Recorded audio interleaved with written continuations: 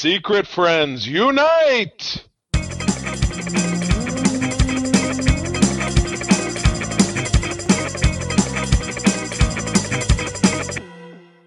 Welcome to the Secret Friends Unite podcast, episode 459. This is your guide to the geek side, and I am Todd Oxtra from the emerging frost of Minnesota, joined by Charlie Carden. He said he wouldn't talk about weather, Carden. Damn it! And what's funny is we did Code 47 before I recorded this, and we started talking about the weather because it was me and Aaron and Jen Watson. Jen lives in Chicago, and both Jen and I overslept today, which is why we got a late start doing it. And she's like, it's cold. And I'm like, you know what? It is cold. And then we started talking about the weather. And at the end of it, I said, this is the wrong show to be talking about weather, because Todd and I do that because we're old, and old people like to talk about the weather. Anyway, yes, it is also starting to defrost here. So we're getting a warm snap in the next 2 weeks. So I have these huge icicles hanging off my house, so watch out as those come careening down. Ah! Yikes. Quick catch. Anyway, quick catch. Oh, man. But yeah, no, I'm excited to jump in here. Todd's going to give me a litmus test in a minute here when it comes to our cover of the week, but I don't want to spoil it before I talk about paying the bills, which is paying homage or homage, if you prefer, to the wonderful folks who support us via patreon.com/Secret Friends Unite. It's that spot where we produce a lot of fun extra content. And we would love to have you give us a check out. If you visit that website, you can get a free week and listen to our fun shows. I do a show called The Facts of Geek Life, where we talk about a classic series and a season and a few episodes, and we have a good time. Todd, you've got some projects as well. Mark has too. And we overall just have a blast. So on the Friends with Benefits level, Johnson Dorf, the awesome Phoenix Sisters cosplay, Kelly was on with us last week, Brendan Myers, the Asian Sith Mistress, Corey in HD, and Matthew Keel over on the BFS level, the awesome Nias family of the Twin Cities, Sean, Stella, and Henry, and my friend Missy Merchant. We are very grateful for all of you. Again, if you're listening to the show, want to see what all the fuss is about, if there is in fact a fuss, patreon.com/Secret Friends Unite, free 1 week trial. And we hope to see you there. And if you like what you hear, feel free to stick around. All right, it's quiz time. Yes. So, Charlie, this week's cover, and we got this covered, is G.I. Joe 59. And if you've listened to this podcast, Charlie is a G.I. Joe aficionado. He has read more G.I. Joe than I think anyone ever. I think more than Larry Hama. I think you've beat him out. Yeah, now. I did. When I met him 4 years ago, I said, look, old man.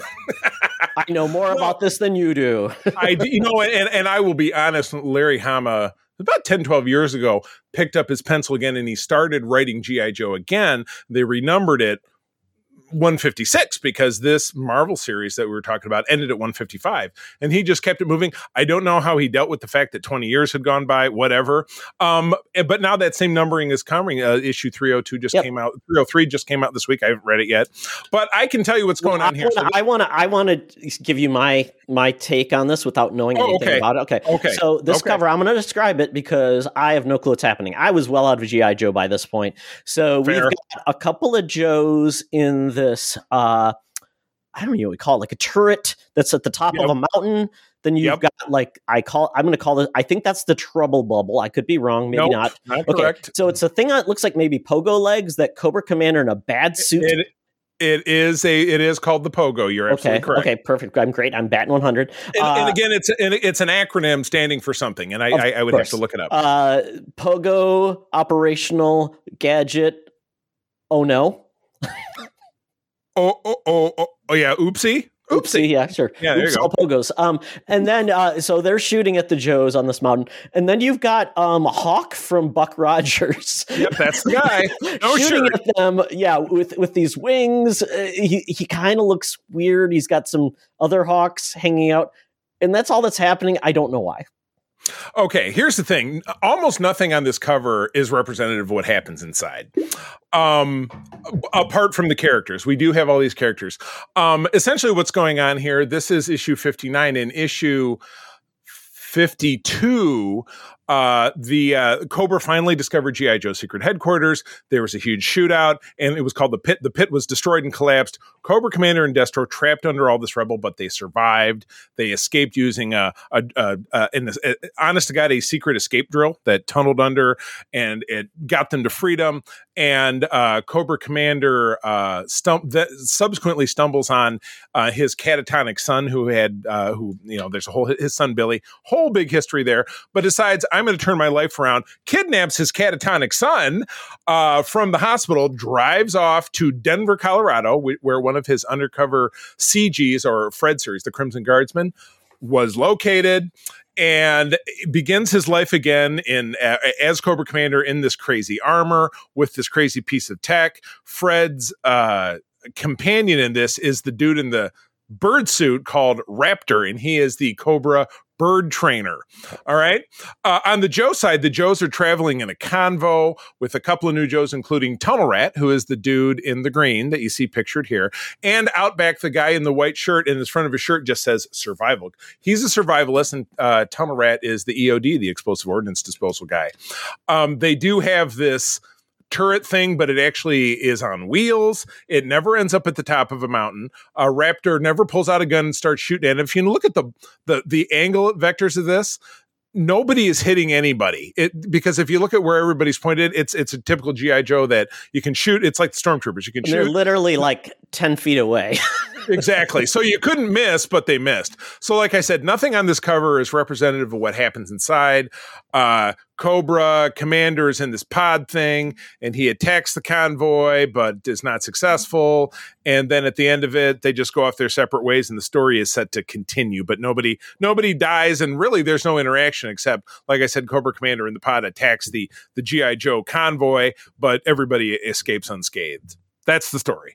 Okay, so that's Charlie's remembrance of when he read it. I will tell you the summary. I will tell you the summary from yojo.com. Yes. Billy has a new leg thanks to Fred 7, and Cobra Commander has his new battle armor suit.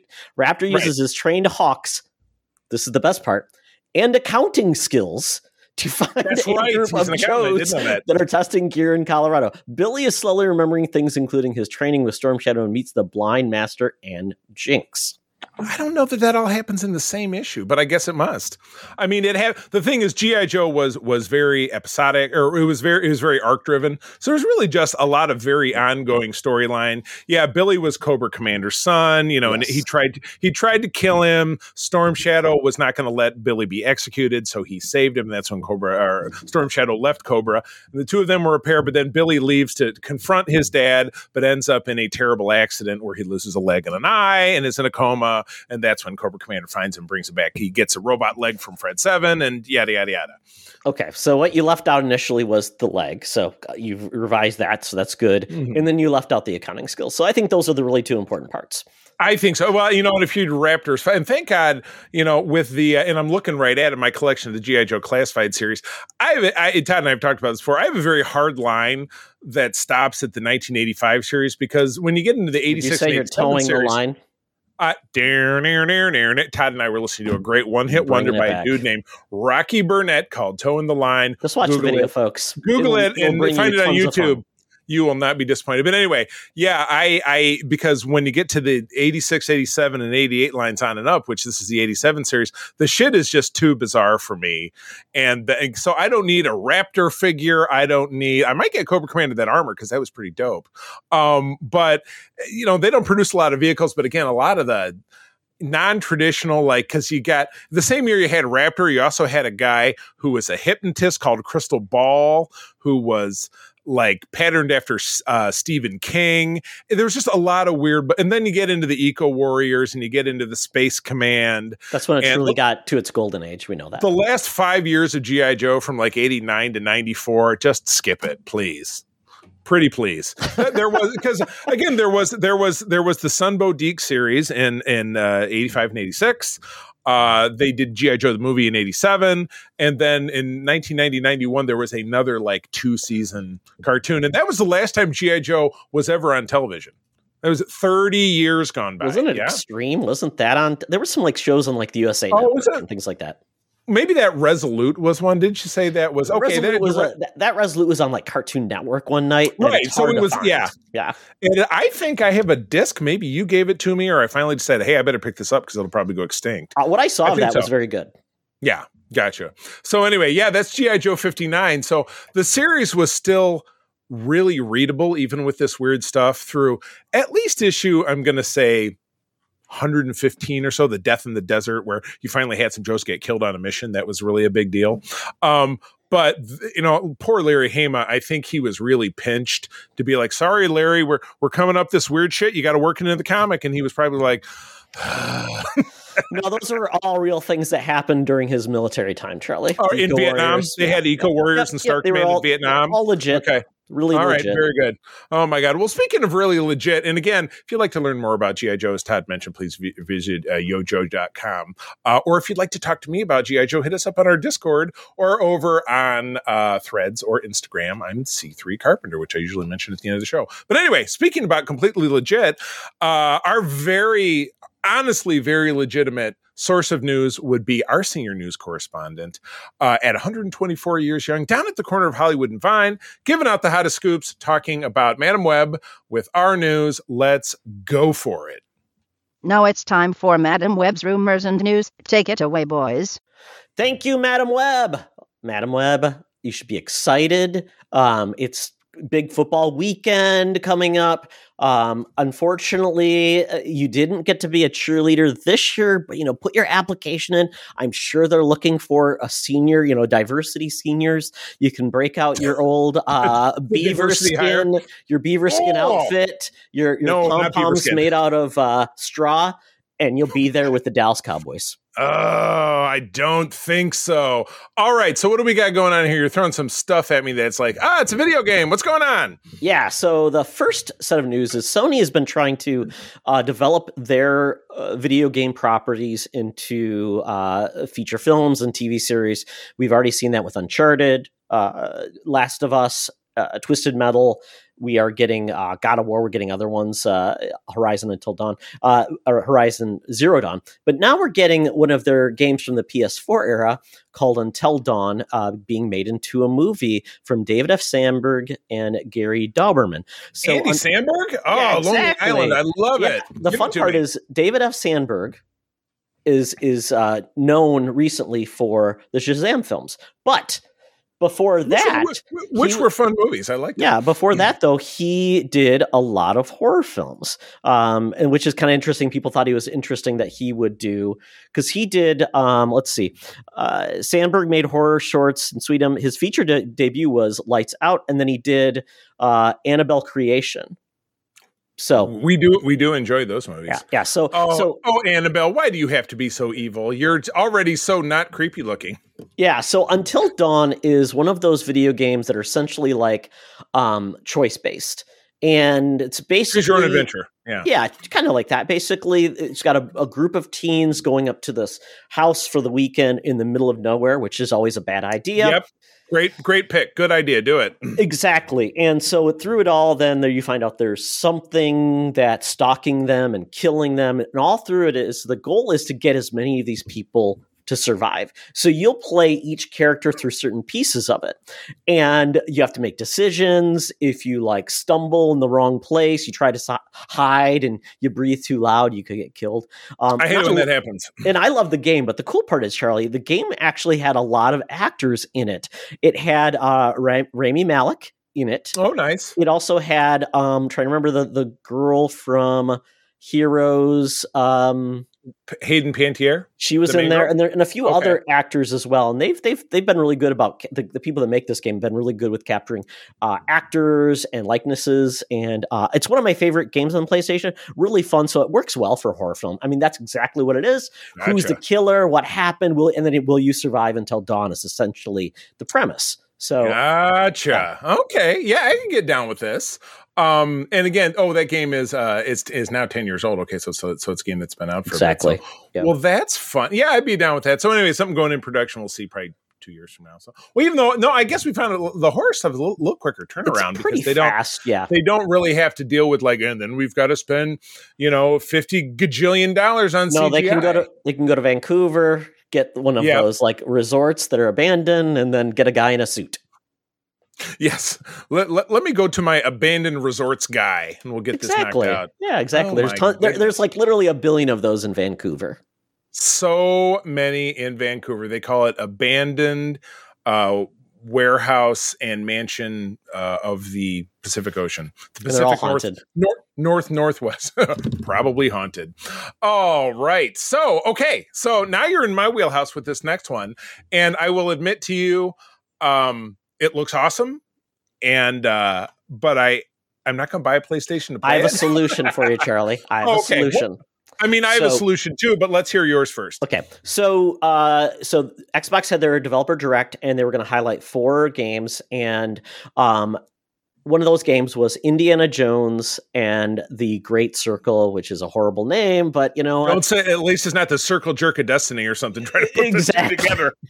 Exactly. It's kind of weird. So they showed this game. It's made by Machine Games. Machine Games is a fantastic studio. They said it's made by a machine. It's the first AI video game. What's he doing now?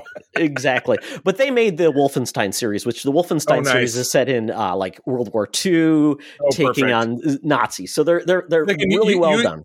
Use all the same background. Probably use a lot of the same sets. I mean, because I know sets are a thing in video games because they have to have an environment that they put somebody in. Exactly. And Wolfenstein is one of the oldest franchises in video games, and people thought, well, how do you make that game good? And you give it to a good team. So Indiana Jones really hasn't been in video games in a long time. I think the last game was Fate of Atlantis or something. It was a game that was on, I think it was called the Apocalypse Engine or something like that, but it was on the Wii era. So it was the Wii era. Why does so many of Indiana Jones's things sound like Mad Libs? Indiana Jones in the blank of blank blank. Uh-oh, Charlie, you uncovered their secret. It's like the Family Guy. Yeah. The dartboard. The random. Remember that time? Yeah. So Machine Games is making this Indiana Jones game. We didn't know anything really about this. Well, they gave us a trailer. It was almost 3.5 minutes long. We found out it's going to be a first-person action adventure. You can use your whip, you can use your gun, puzzle solving. Essentially, you're taking on bad guys again. And this game is set. I believe the chronology is what they said. It's going to come between Raiders and The Last Crusade. I was trying to figure that out, which is just a 2-year gap. Because, Raiders was 36, and Last Crusade was in 38, and Temple Doom was in 35, because it was a prequel, which some people know, some people don't. Yeah. But my solution is a lot easier. I will simply watch the cutscenes movie, which is what I do with every other video game story, because it, I know, Todd, you enjoy 2 hobbies that to me are really filled with anxiety, and that's probably why I don't like them. And that's watching live sports and video games, because both of them make me very anxious. Because you can't control them, right? You can't control video games. That you can turn it off. You can also turn off the TV. But yeah, I tend to like to not have more anxiety in my life, because life is and I don't struggle with a lot of anxiety, but work can kind of drive you nuts sometimes. So why have a hobby that's at some point going to super piss you off? So that's why I stay away from video games, except for the Lego games, which to me are very soothing, because the characters build things, and then you can have an ice cream and whatever it is. But this looks fantastic. Apart from and. Correct me if I'm wrong. I thought I read a headline. The guy voicing Indy, isn't it the same guy who voices Joel in The Last of Us? Correct. Troy Baker. He is a fantastic voice actor. He's done many things. They are using a likeness of Harrison Ford from that period. He doesn't look exactly like him, which I really like. Yeah, I mean, obviously there's only so much that they can do, even with these very high-end AAA video games, as they call them, the ones that are really high-end, that it can only look so uncanny valley-ish, like Tarkin and Rogue One, but hopefully always improving, right? Always improving and always looking a little bit more human until it looks a little too human, I guess. But yeah, this is great. And then again, your button on this is, should it inspire TV and films? And we've talked about this many, many times. Yes, we have. I would imagine that our response would be fairly similar, and it would be not with Harrison Ford. You know what I mean? Correct. Like I said, and it was funny over the holidays. I bought, because it was on sale at Vudu. I've mentioned this before, I pick up movie packs and stuff, or like little deals, because I have a wish list on Vudu Fandango. And I picked up a 6 or 7 movie pack of the Sean Connery James Bond. Absolutely love them. There's no doubt that the movies don't hold up. I mean, in Thunderball, he did surgery to make himself Japanese, so that does not hold up. My point being that James Bond has been around since 1962, and it's been cast and recast. And it didn't stop with Sean Connery, right? And it did. It didn't. They didn't have to trot out Sean Connery until the day he died to play old James Bond. They kept the core of the character. It's like in we dubbed this week's Code 47, which you may have listened to by the time this came out. We dubbed it Star Trek's Batman, Mr. Spock. Because Spock has been played by a variety of different actors. So it's the same thing. Why is Indiana Jones not played by a different actor? They did it with Han Solo. A lot of people hated it. Superman. Maybe that's why they're like, well, people hated Alden as Han Solo, so we can't do the same thing with Indiana Jones. It's a huge missed opportunity to find a different way to say, okay, well, Indy also did, push it further back. Here's Indy in the 20s when he's doing his jazzman stuff in Chicago, or give us the World War II Indy movie that they tried to do with the, CGI de-aging fest that was, part of the movie that failed last summer.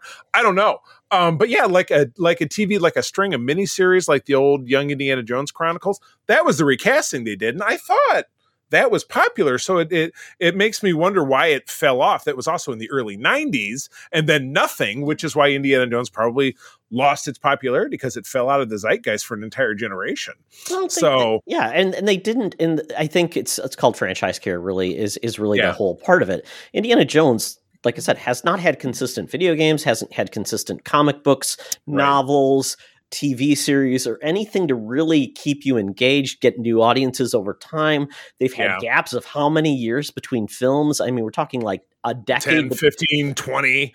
Yeah. That is not how you build up a franchise. That's not how you protect and love it. Right. Action figures, collectibles. Yes. Yeah. Say what you will about Star Wars. Yes, they had that big gap, but since 1999, we haven't really been without Star Wars. There's always been something, and again, the merch is a big part of it, and novels, it's the reason that comics, like it or lump it, they do keep that franchise in your face, if it's and even in the community, like the 501st, which is the Lucasfilm approved costuming group, does officially license at events at local baseball games. And I know that here in Grand Rapids, they do our local hockey team. That's coming up in a few weeks. And I know all those people who are involved in that, but it keeps people thinking about, I love Baby Yoda, or I love Chewbacca, or Boba Fett, blah, blah, blah.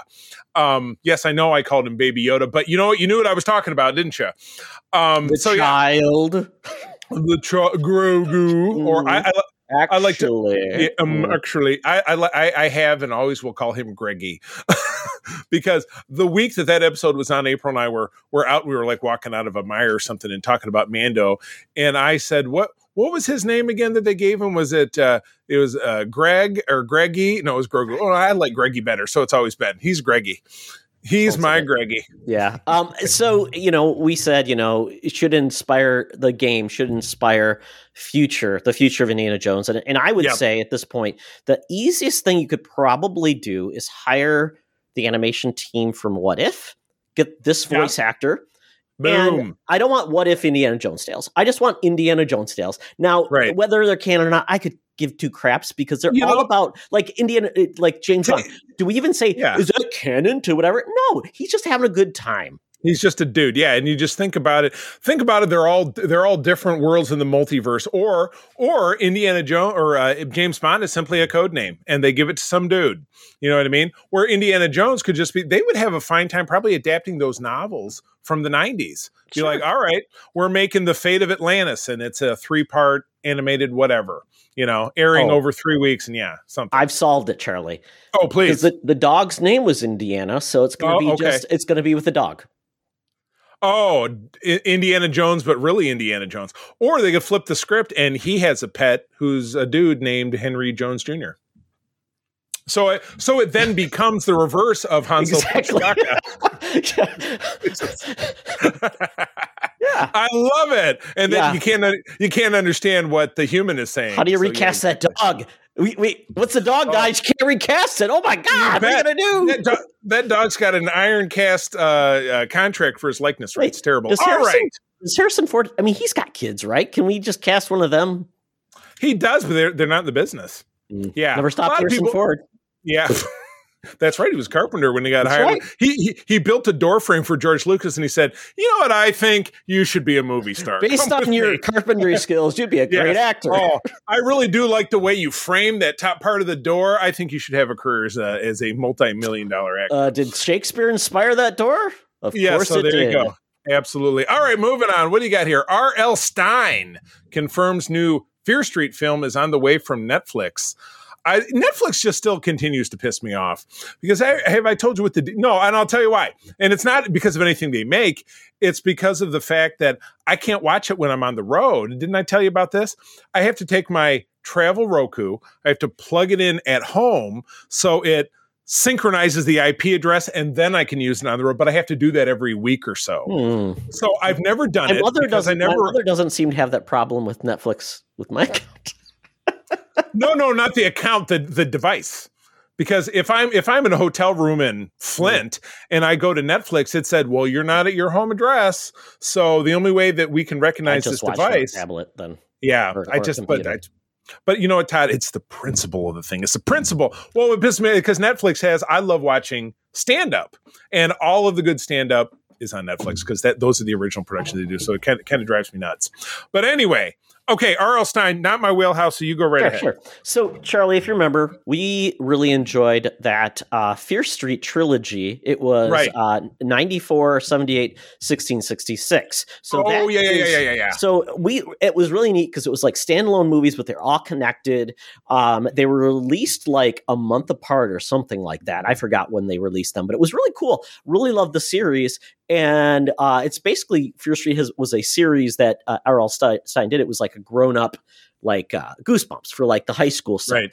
And so apparently they did really well. And there's a ton of books in the Fear Street series that are all a little bit different. That they're looking to develop a new book series or new movie based on the series called The Prom Queen. And R.L. Stine is once again involved. There's actually, if you go down the link, there's a picture of the cover, and it said she was drop dead beautiful. And there's a picture of looking in the mirror. Yeah, that's my high school prom date. No, I take that back. She was a very nice girl. And she did not look like a skeleton face, but she did not have a tiara. So, I wonder here. Maybe I'll Todd this book title. I think it's the tiara that is the source of her power. And so potentially within the course of this book, the only way to stop her from absorbing souls or whatever is to destroy the tiara. I don't know. You know what? At me on that one, folks. It's like Friday the 13th, the series where it was like cursed objects. Yeah. Yes, that is a cursed object. So this is fun. Yeah, it wasn't one of those. I'm trying to remember. Wasn't one of those 3 Fear Street movies?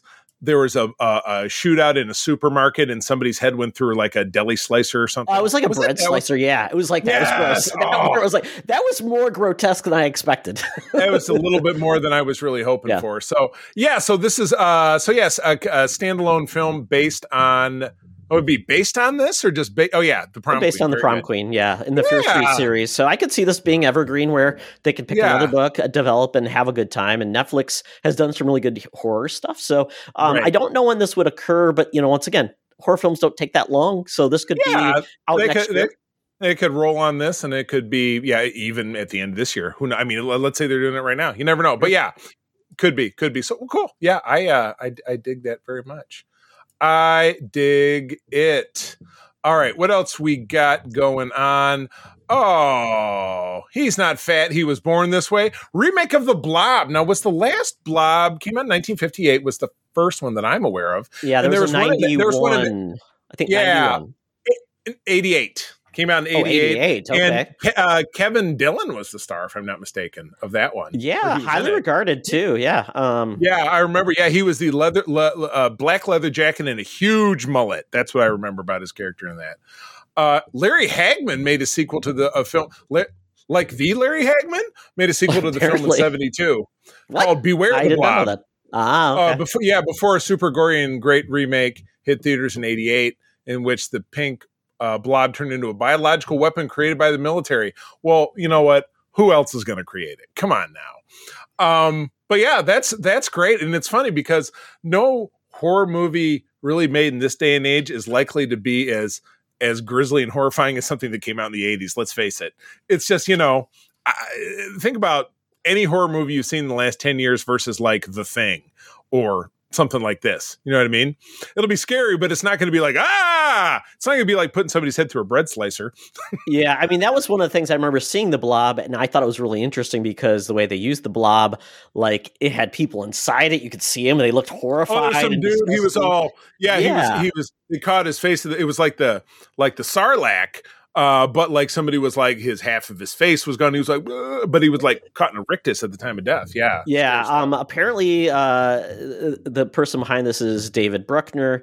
He did that Hellraiser reboot that we did not like. And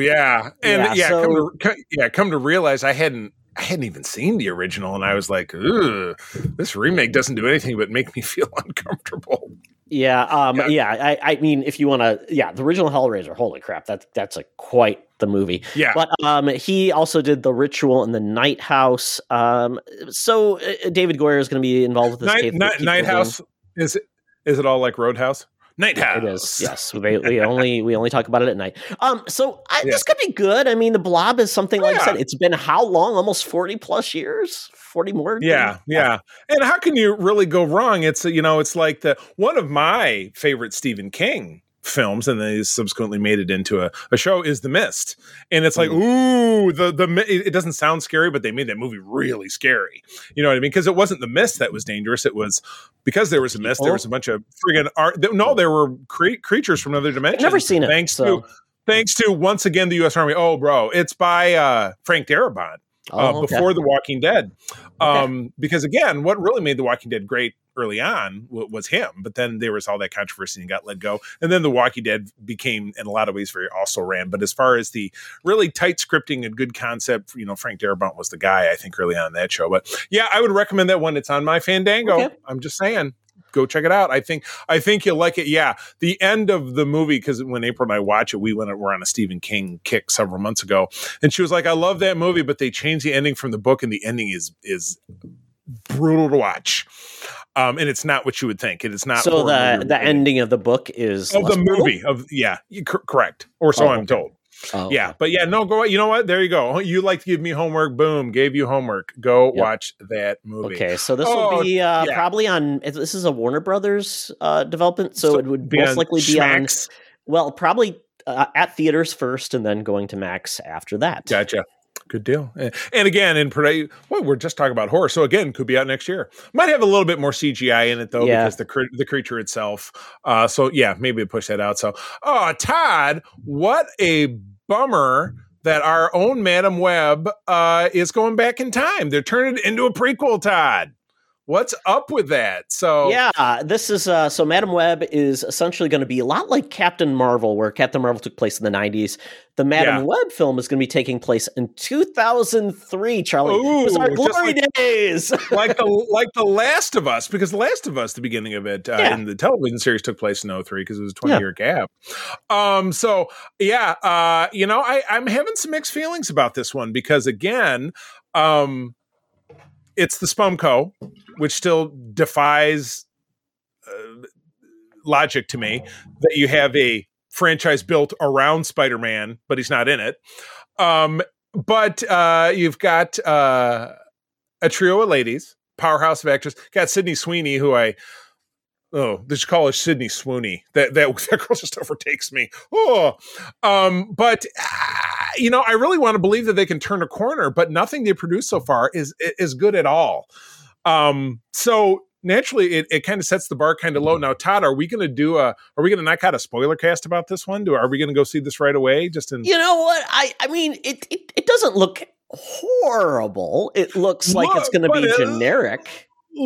Generic sounds perfect. That seems to be their wheelhouse. Pretty generic to lame and not really. But all of their stuff has been really bad. The Venom movies were really bad. Morbius was really bad. So, I mean, can there be a morning after, as the old song goes? I mean, can there be a time that they turn it around?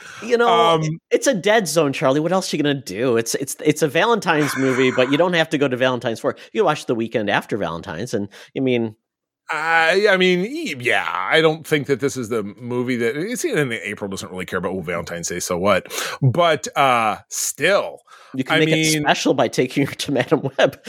Oh, there you go. Yes. Oh, honey, Madam Web is a part of our team. So this is set in 2003, and I love the headline. If we don't get a Linkin Park or Nickelback needle drop, then what are we doing here? Exactly. Look at this boo.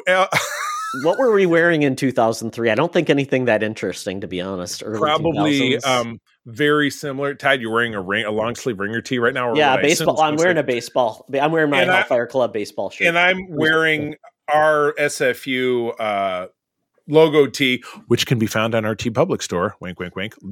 Notes in the show notes. Link in the show notes, I should say. I'm guessing girls were wearing shrugs at the time. A lot of those ponchos or whatever This was past the time they were wearing the big bell-bottom jeans. Yeah, no wide leg jeans. Yeah, going exactly. back to straight leg. Were they doing like high waists and mom jeans things? I don't know. I'm not a woman. I'm a mom. Well, this is a fun bit right here. Charlie says the film was originally set in the 90s, where we'd learned this was set in the world of the Andrew Garfield Amazing Spider-Man movies. But Snyder claims Sony then decided to change over to Tom Holland's Peter Parker, then axed the 90s out of the film entirely. This was a reshoot, so if true, it paints the film's existence in an even weirder light than before.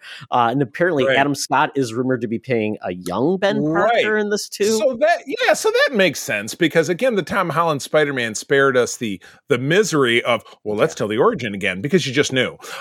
So by the time we meet the Tom Holland Spider-Man in Civil War, in that brief bit where Tony Stark goes to meet him, and he merely alludes to the fact that I've had these powers for 6 months and yada, yada, yada. Then we get into Spider-Man Homecoming, where he reveals what's going on with it, with his best, but I want to say Genki, because they patterned Ned after Genki in the Ultimate Spider-Man. But he's explaining to Ned his origin, but he doesn't go on to say blah, blah, blah, my uncle got killed or this and that. So clearly with this, so are they going to have a de-aged Marissa Tomei, or is Aunt May not going to be a factor? I mean, I don't know. With that, they could then turn around and have a more traditional Madam Web. Yeah. But I mean, and again, this character is based on Julia Carpenter, who was the Spider-Woman from first saw her in Secret Wars. She was in the West Coast Avengers after that. She then became Madam Web because she acquired the powers and stuff, but she wasn't an old lady sitting in a chair. She was just someone with psychic powers and all this different stuff. Grandma Web. That's what we need. And then the other three super sexy ladies, first of which would be Sydney Sweeney. Excuse me a second. I'm just kidding. And then another one of them is... Isabella Merced, the actress whose career is taken off. And who's the third one? Because there's four of them. I think it's Spider-Woman, isn't it? Well, no. And I was trying to think of the actress, but no, it's like Aranya and Spider or something or other. Anyway, I will admit that I will go see this. I would Morbiously curious. Morbiously curious. Oh. Yes. I see what you did there. Well, I am, just because of my own, deep love and affection for all things Spider-Man, but then coupled with the fact that Charlie, you saw Snake Eyes, so at that point, I mean, everything's on the table. Like I said, that's our next feature on our Patreon segment of A Bad Trip to the Movies with the Cardinals is Snake Eyes. We'll be doing that, I think, in April. So look for that. The Nicolas Cage film, right? Yeah. Oh, yeah, that's right. No, it's a merging of the two. So anyway, with Storm Shadow, yeah. Anyway, I mean, and Todd, we both have to see this because, again, we have to support financially Madam Web, because that money comes back to us. And speaking of money coming back to us, as the news comes to an end, friends, please forgive us for this brief commercial interruption. Hey, Secret Friends Unite, let me tell you about Zencastr. We use them for our show, and now they're supporting us. Zencastr is now the all-in-one solution making podcasting easy. It's the ultimate web-based podcasting solution. Provides high-quality audio and video podcast production and hosting. With a full suite of professional tools, podcasters can seamlessly record, produce, and publish studio-quality content, all from one dashboard. Being a creator has never been easier. And we chose Zencastr because of the ease of use, high quality output, and it makes it super easy for our guests to come on. We had multiple solutions we tried before, and Zencastr has just been the best fit for us. Why Zencastr? It's now super easy to record a podcast with Zencastr. Log in using your browser and start recording a high-quality podcast right away. Record studio-quality sounds and up to 4K video with your guests. Feel a sense of zen knowing Zencastr's multi-layered backups ensure you always have your recordings in the highest quality, even if the connection is unstable. Have you ever worried what you sound like? Zencastr's post-production process makes you sound buttery smooth. It automatically removes those ums and ahs in your recording. It removes those awkward pauses in conversation too. Set the right podcast loudness and levels while reducing background noise with a click of a button. So if you're interested in making an easy, high-quality podcast just with the click of a browser button, go to zencastr.com/SFU and use our code SFU. You'll get 30% off your first month of any Zencastr paid plan. I want you to have the same easy experience I do for all my podcasting and content needs. It's time to share your story. Now back to the show. Talk nerdy to me. Talk nerdy to me. We're sitting in the Geek Easy, cover band's playing, drinks are poured, and we are ready to get our nerd on. So this week, not watching a lot, because I've been watching a lot of football and playing a lot of games, but a new animated series has dropped on Fox, Animation Domination. Oh, yeah. I think I heard about this. Yeah, it's called Grimmsburg. Now, John Hamm basically is the lead actor in this. He plays Marvin Flute. He is a kind of a washed-up detective. He previously was the greatest detective, and he lives in a fictional town of Grimmsburg and goes on cases. So it's that kind of case of the week. His partner is a part cyborg. He has an ex-wife played by don't we all? By Erin Hayes. She was his ex-wife who was raised by bears. Very random. Sure, why not? His son Stan Flute. I was always pretty sure my ex-wife was raised by wolves, but his son Stan Flute is Rachel Dratch. Dratch. Yeah, Kevin Michael Richardson, famous voice actor, plays Detective Greg Summers, who is a cyborg, and Alan Tudyk is Dr. Rufus Pentos. Basically, it's Marvin's former music teacher turned nemesis. So it's kind of like Hannibal, then he plays Mr. Flesh, Stan's imaginary friend, who is a skeleton. Oh my god! Yes, yeah. So, it's really there's only one episode. So, episode out first. It came out in the beginning of January, but it's because of playoffs and things like that. They don't have it out anymore. But it's a funny show. I'm sure it'll grow on me. It'll the characters will have their things with most like animated series. Takes a while. Right. So far so good. I mean, nothing like immediately stands out. It's goofy. Yeah. It's silly.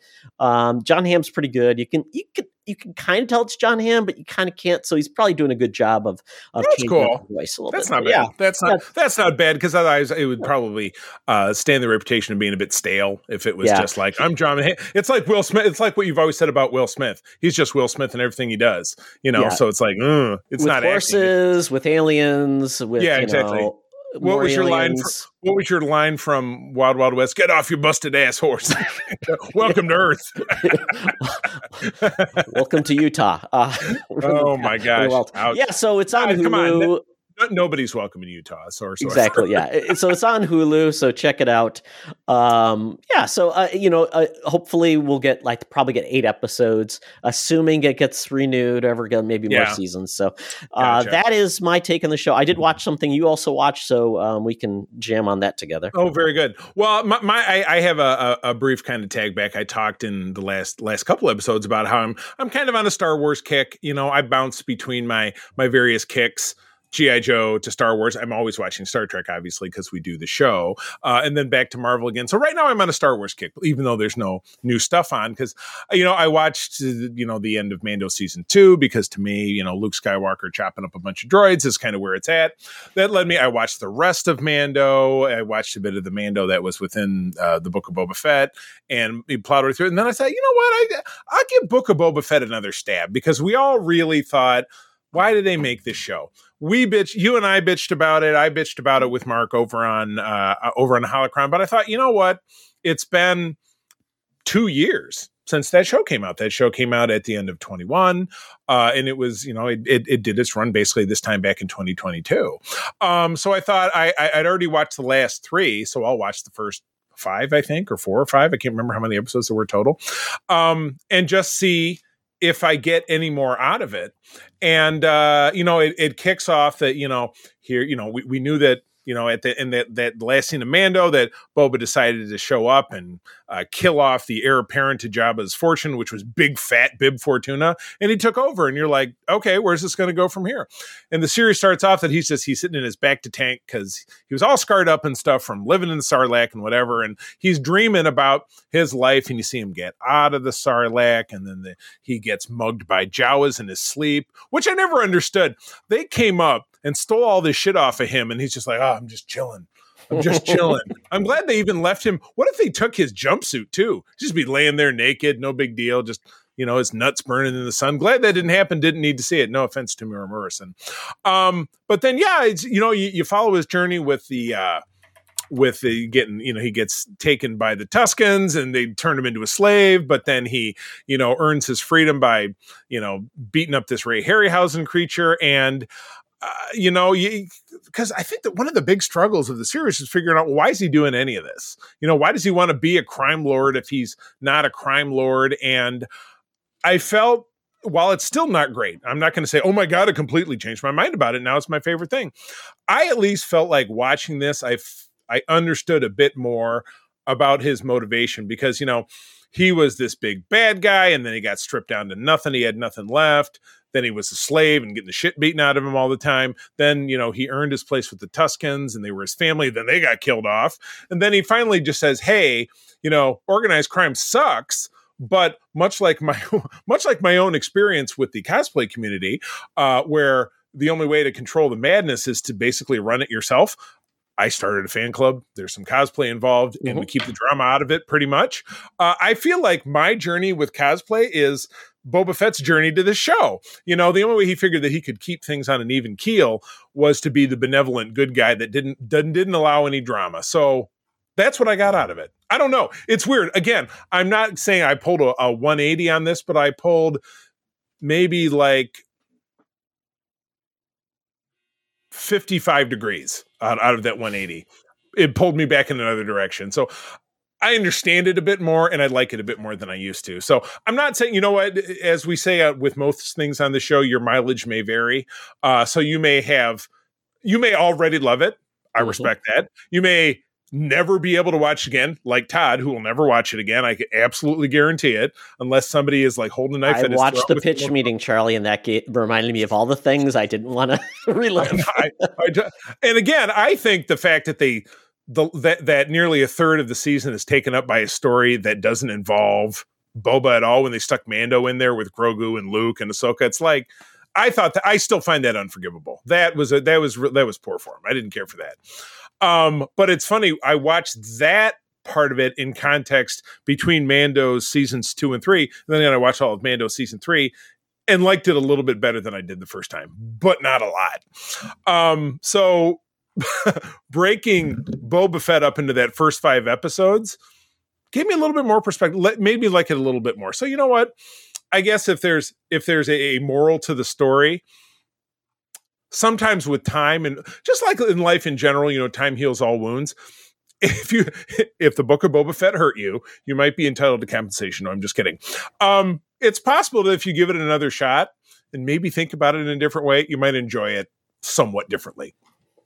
That's what I'm going to throw out there. Doesn't apply to Todd. There's no way he'd ever enjoy it. I understand. That's fair. But you know what? People out there, give it another crack. Who knows? Might be all right for you. Take some crack. and then watch it again. Well, like that lizard that went into Boba Fett's brain. Yeah, you just need one of those. That was great. That was amazing. That was good stuff. Absolutely. I need a Vision Quest in every movie. I do, especially lizard induced. There's no doubt about it. All right, so you and I both watch. April and I are huge fans of the Colbert Report. Mm-hmm. No, it's not the Colbert Report. It's the Late Night with Stephen Colbert because I love him. Usually we watch the first half because the interviews get kind of boring. But we watch his plug at the beginning. And about 2 months ago, he had comedian Taylor Tomlinson on. I love Taylor Tomlinson. Saw her live here in concert in Grand Rapids last year. Had enjoyed both of her Netflix specials. And he brought her on and he said, hey, my news is that we're bringing back At Midnight, or we're going to be calling it After Midnight, which was a great show with the now... Is Chris Hardwick canceled? Does he still do things? Because I knew that he was a voice actor in Crepopolis. So, and he's in this show called Bar Something or Other. It's Bar Something or Other. That is a Barcade, Barpocalypse or something like where they play games at a bar. It's so dumb, but he's on that. Okay.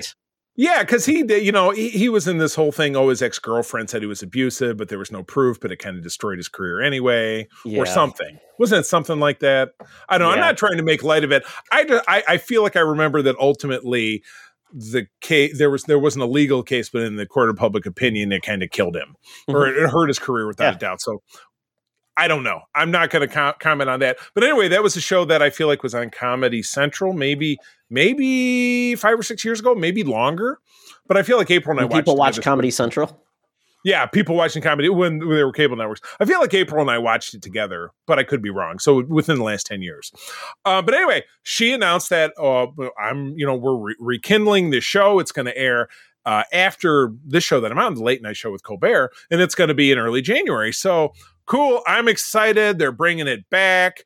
Monday was the Emmys, so it started on Tuesday of this past week, so essentially a week ago. If you're listening to this when it comes out, and the first night's guest had Whitney Cummings was one of the guests. Mm-hmm. I adore her. She just had a baby, but she looks fantastic.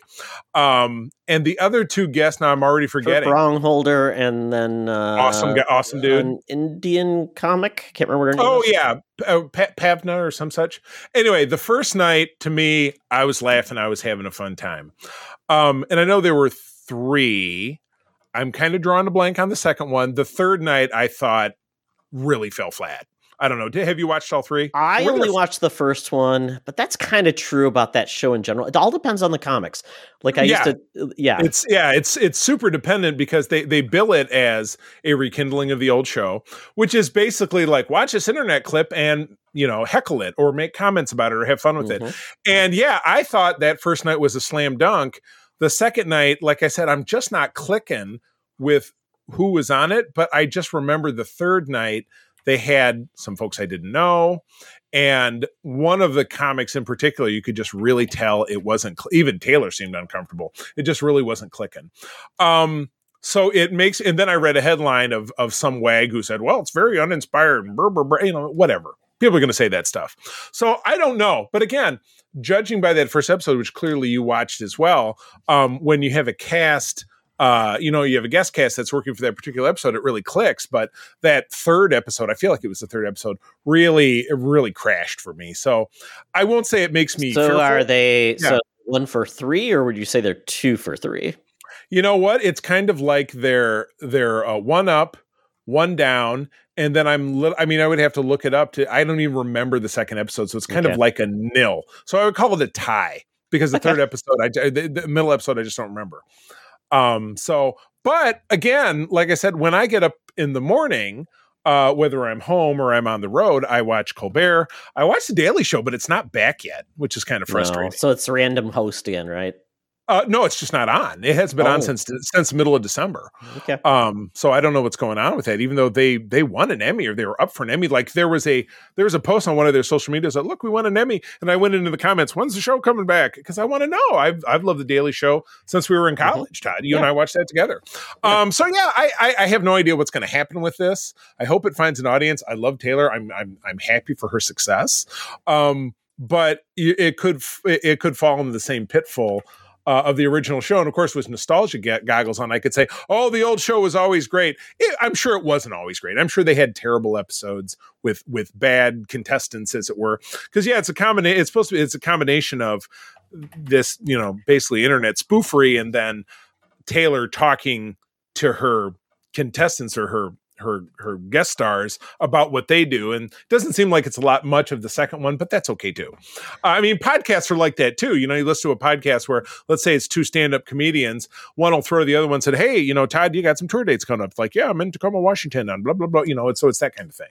I think it's also because the original At Midnight was only half hour.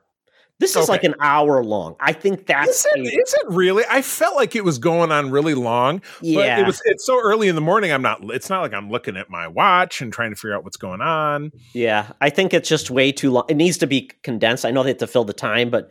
Yeah. And, maybe it should be half and half. Maybe like, let's do this part. And then the second part is maybe interviews or something. I don't know. I don't know if that's interesting, or maybe just stand-up.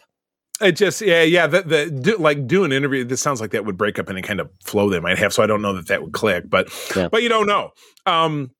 So, I won't say I'm fearful that it won't make it. I don't know. I don't know how long the original was on or what killed it. I don't know. Maybe the whole controversy with Hardwick is what killed it. I have no idea. I just don't really recall.